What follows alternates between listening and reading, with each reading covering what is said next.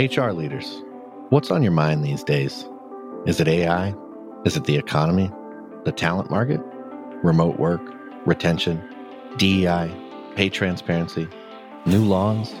Our 2024 Workplace Trends Report outlines how HR leaders are thinking about these challenges and what they believe will help their organizations overcome them.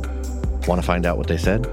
Head on over to peoplemanagingpeople.com/workplace trends 2024 and download the report to find out.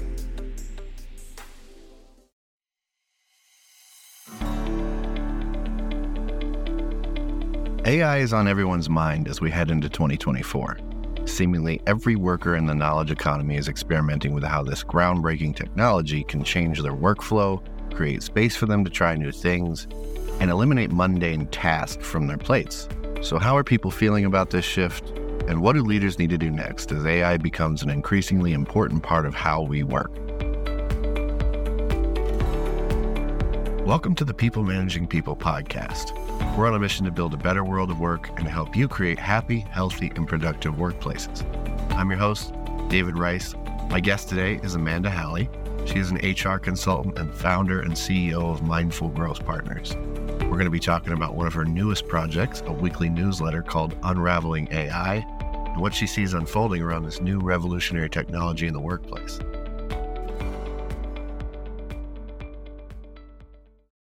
Amanda, thanks for joining us today. Yeah, excited to be here. Lots to talk about. Let's talk a little bit about yourself. Tell us a little bit about your background and then what led you to creating the Unraveling AI newsletter.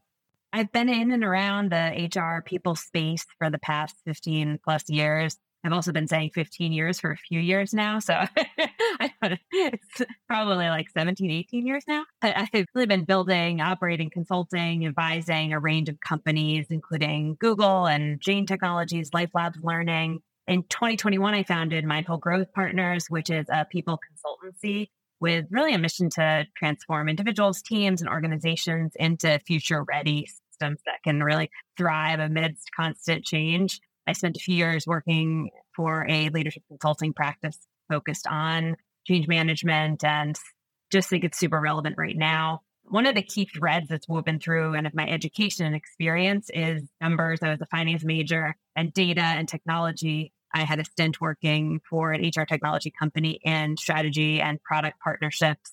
And I think that this is all of these things, the numbers, the data, the tech, is really the underpinnings of AI.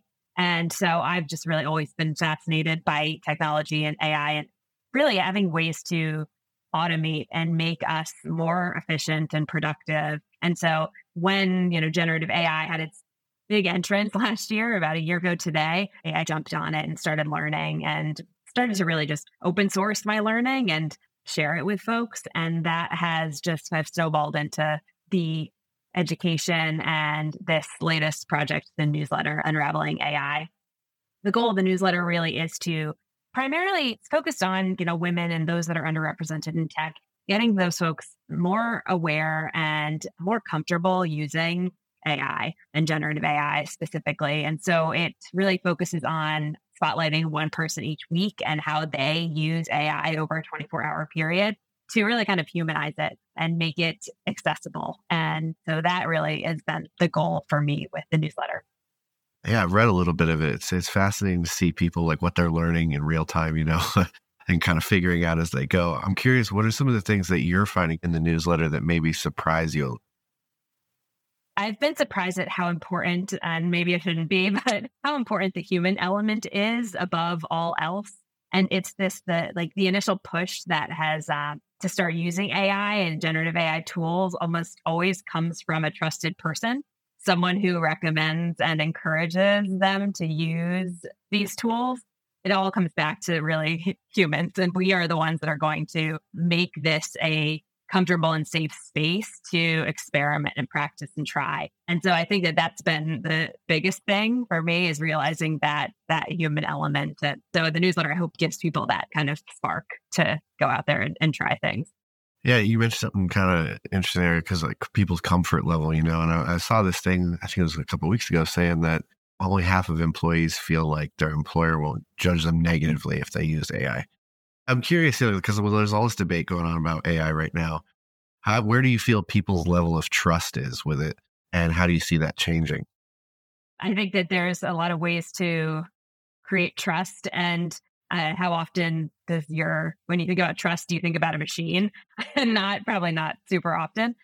And so I think that the trust comes with the ability to have conversations openly and to learn together and to have this curiosity and open mind. And I do think that there are more conversations happening around AI in the workplace, and organizations are doing more to create those conversations.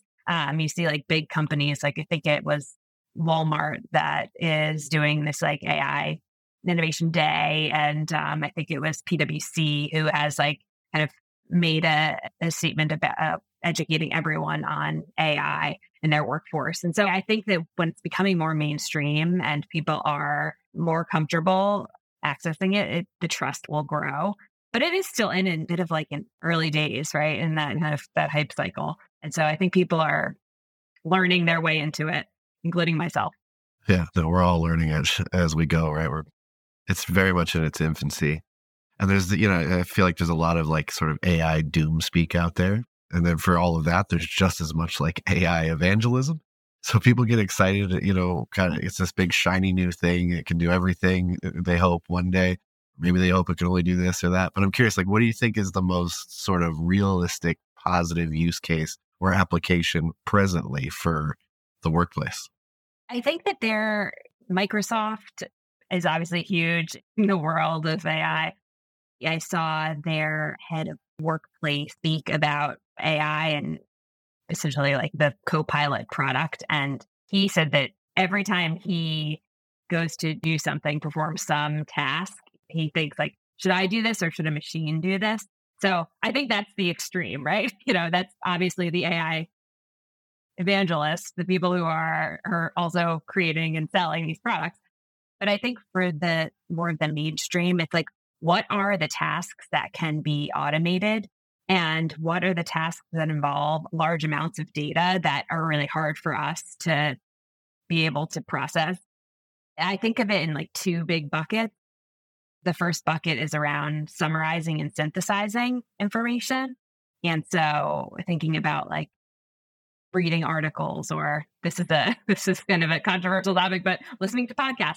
Sometimes if you don't have time to listen to a podcast or you don't have time to read a likely article, and you say, hey, give me the 5 key points from this, right? And summarizes and pulls that out. I'm not saying you should do that. It's just interesting. So that's the summarizing piece. I think synthesizing from an HR perspective, when you think about things like performance review data or employee engagement surveys, being able to pull out themes or, pull out things that have happened over the course of a year, right? From a performance review perspective, it reduces recency bias. Like there's great things about using an AI tool for things like analysis and theme summarization. Like that is hugely time consuming task. And so if you're able to put these spreadsheets into a tool and pull out themes, I think that can save tons and tons of time. And I would say like the last piece is from a talent acquisition standpoint. I think there are a ton of tools that our recruiters and talent teams are using to make the hiring process more efficient, from things like complex scheduling that you can do with a tool to capturing interview notes and summarizing and synthesizing those to really like doing the sourcing and recruiting automation and matching. There's a lot of use cases and a lot of examples out there, but I think they boil down to those really, that summarizing and synthesizing and then generating content. So generating like email template or an email for this audience or that audience. So that's a few examples. There's a lot out there that it can do. It's pretty impressive. I mentioned earlier, the fact that some people, because I like half people just don't feel like certain about how their bosses or leaders would view them using it.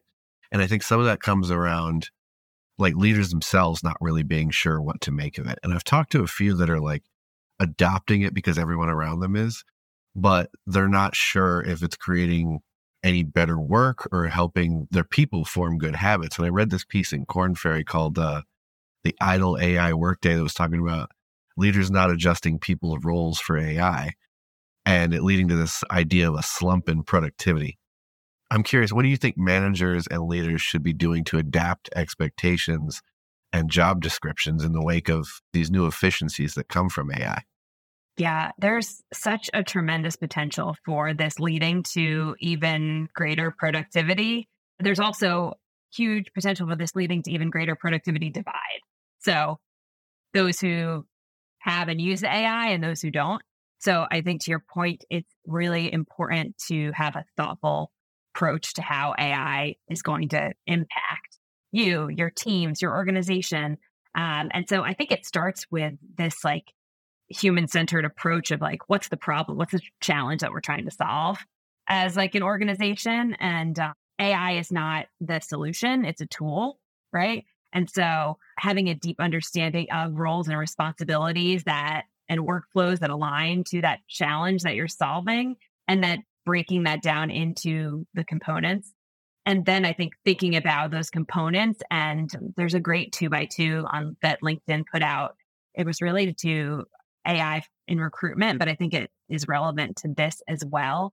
And it's in the 2x2, one axis is automation potential and the other is human touch. And so looking at those roles and responsibilities, what falls in the highest automation potential and the least amount of human touch, right? And then how do you begin to take those and train for those, right? And automate them and then train your employees for those. It's a complex set of exercises, but also really important to do. Back to the point of like, do we want this to be an aid for productivity, or do we want this to create more of a divide in our organizations for productivity? I saw you recently posted on LinkedIn. It was a study. The researchers in it, they talk about AI can change the way how we work, but not how we feel about work. And I think that's going to remain true for a while. It's interesting, but I wonder what you think if the tools become much more immersive and interactive and like intuitive. Could that change? Like, could it engage us in a way that it does sort of change how we feel about it? How we feel about work is kind of too closely tied to whether we believe in what we're doing or whether we're doing what we like, we like the reasons why we're working, could it impact that, do you think? I do believe that AI will change not only how we work, but how we feel about work. So I posted that, but I actually have kind of like come around to think about this a little bit more deeply. And there are clearly so many factors that contribute to how we feel about work. And I think one of those is how we do that work. So I think that it has to, right? Like AI has to impact both of those things. It's a factor, right? Like I think there's the way when you think about engagement, right? I think of the way we feel about work is how engaged we are at work, kind of interchangeable, the same things, right? And so the things that impact that engagement are how clear we feel about our roles and responsibilities, how much autonomy we have, the meaning that we get from our work, the ability to make progress at work, how connected to others we feel at work. And so I think when you think about AI, it's like, how is it going to pull the lever on each of these different things? So maybe AI is going to give us more opportunity to make connections with people at our company. So it's going to increase our engagement, our ability to like have like that social inclusion aspect. So I do think that it can able to take away, like it's going to give us more time to do more of the things that will make us feel more engaged, I hope. I think that's my greatest hope for it. There's another interesting stat that I saw. It said only 54% of people are being encouraged to use AI at work, and 35% of people are secretly using it. So I'm curious, I wonder how much of this is due to organizations not knowing how to sort of regulate or guide its use and create policy around it. What advice do you have for employers who have an interest in employees using AI, but they're not quite comfortable with, what might be done with it yet? I completely agree. I think organizations are intrigued. Their leadership teams are using it. Boards have a perspective on it, are asking their leadership teams how they're using it. But I definitely think that there is a lack of guardrails and guidelines that companies are putting in place as to how to use it. And so it becomes a bit of the Wild West. And with that, that lack of clarity creates fear and lack of comfort and lack of internal alignment and all of those things. I often tell people and advise folks to think of 3 different pathways as they're approaching like AI in their organizations. And the first is education, because it has to start with that like foundation. What is AI, right? What is generative AI? What's machine learning, right? Having a basic understanding around all of this is going to be key to then moving forward and leveraging these tools. And the second is experimentation. And so I think encouraging folks is not only experimenting, but it's encouraging experimentation with your teams and your organization. And I think it could be as little as like 15 minutes a day. Play around with ChatGPT, test it out, set up demos with AI vendors. There's so many out there, and free way just to get a little bit more access to what's going on and what tools are being created and how they are leveraging generative AI in their platforms. And I think documenting and sharing learnings also is a huge one. And then the kind of the third pathway is thinking about those guardrails and principles and point of view, because you have to have a point of view, and all that should be shaped by, what this technology means for you and your business. So it again starts with that, like, what is the business challenge and how is AI as a tool going to help you to achieve that? I'm just curious, like, I just thought of this. What's been your favorite story that you've heard through the newsletter so far? For me, I love when I hear about people using AI actually more in their kind of personal lives to help give them more time for their families and more time to do things that they care about and love. And so I think when people are able to use the tool to, like, craft recipes or do consumer research, and even, secondarily to that, when people start to use it with their families, right? It becomes like, let's have ChatGPT tell us a bedtime story, and it should be about this, right? So I know people that use it like with their kids, and their kids create like coloring book pages from it. There's a lot of different ways that I think it creates more humanity and more connection. And I'd love to see that as well.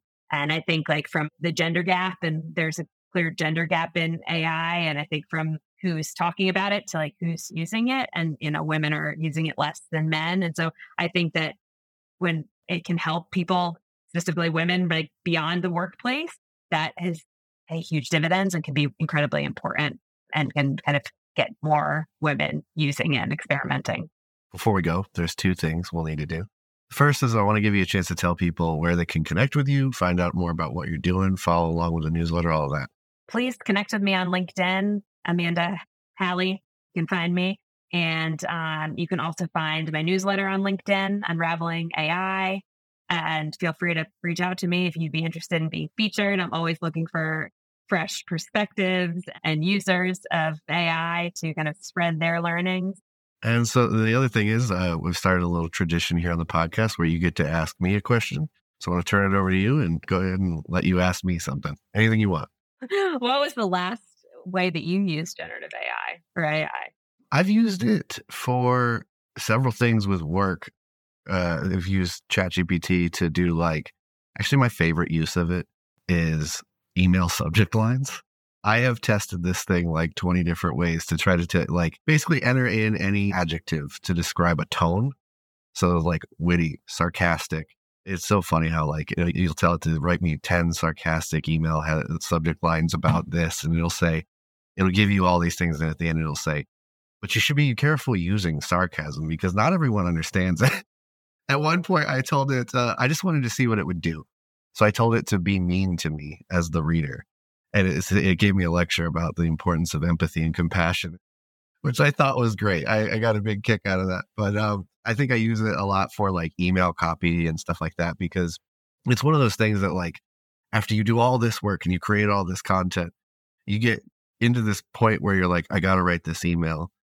And your brain is just done sometimes. You're your brain's just put it into the thing, and then we'll take what's good from it. We'll delete the parts that are bad and replace it with something else, but it'll give us a good starting point. It's a great form of inspiration in that sense.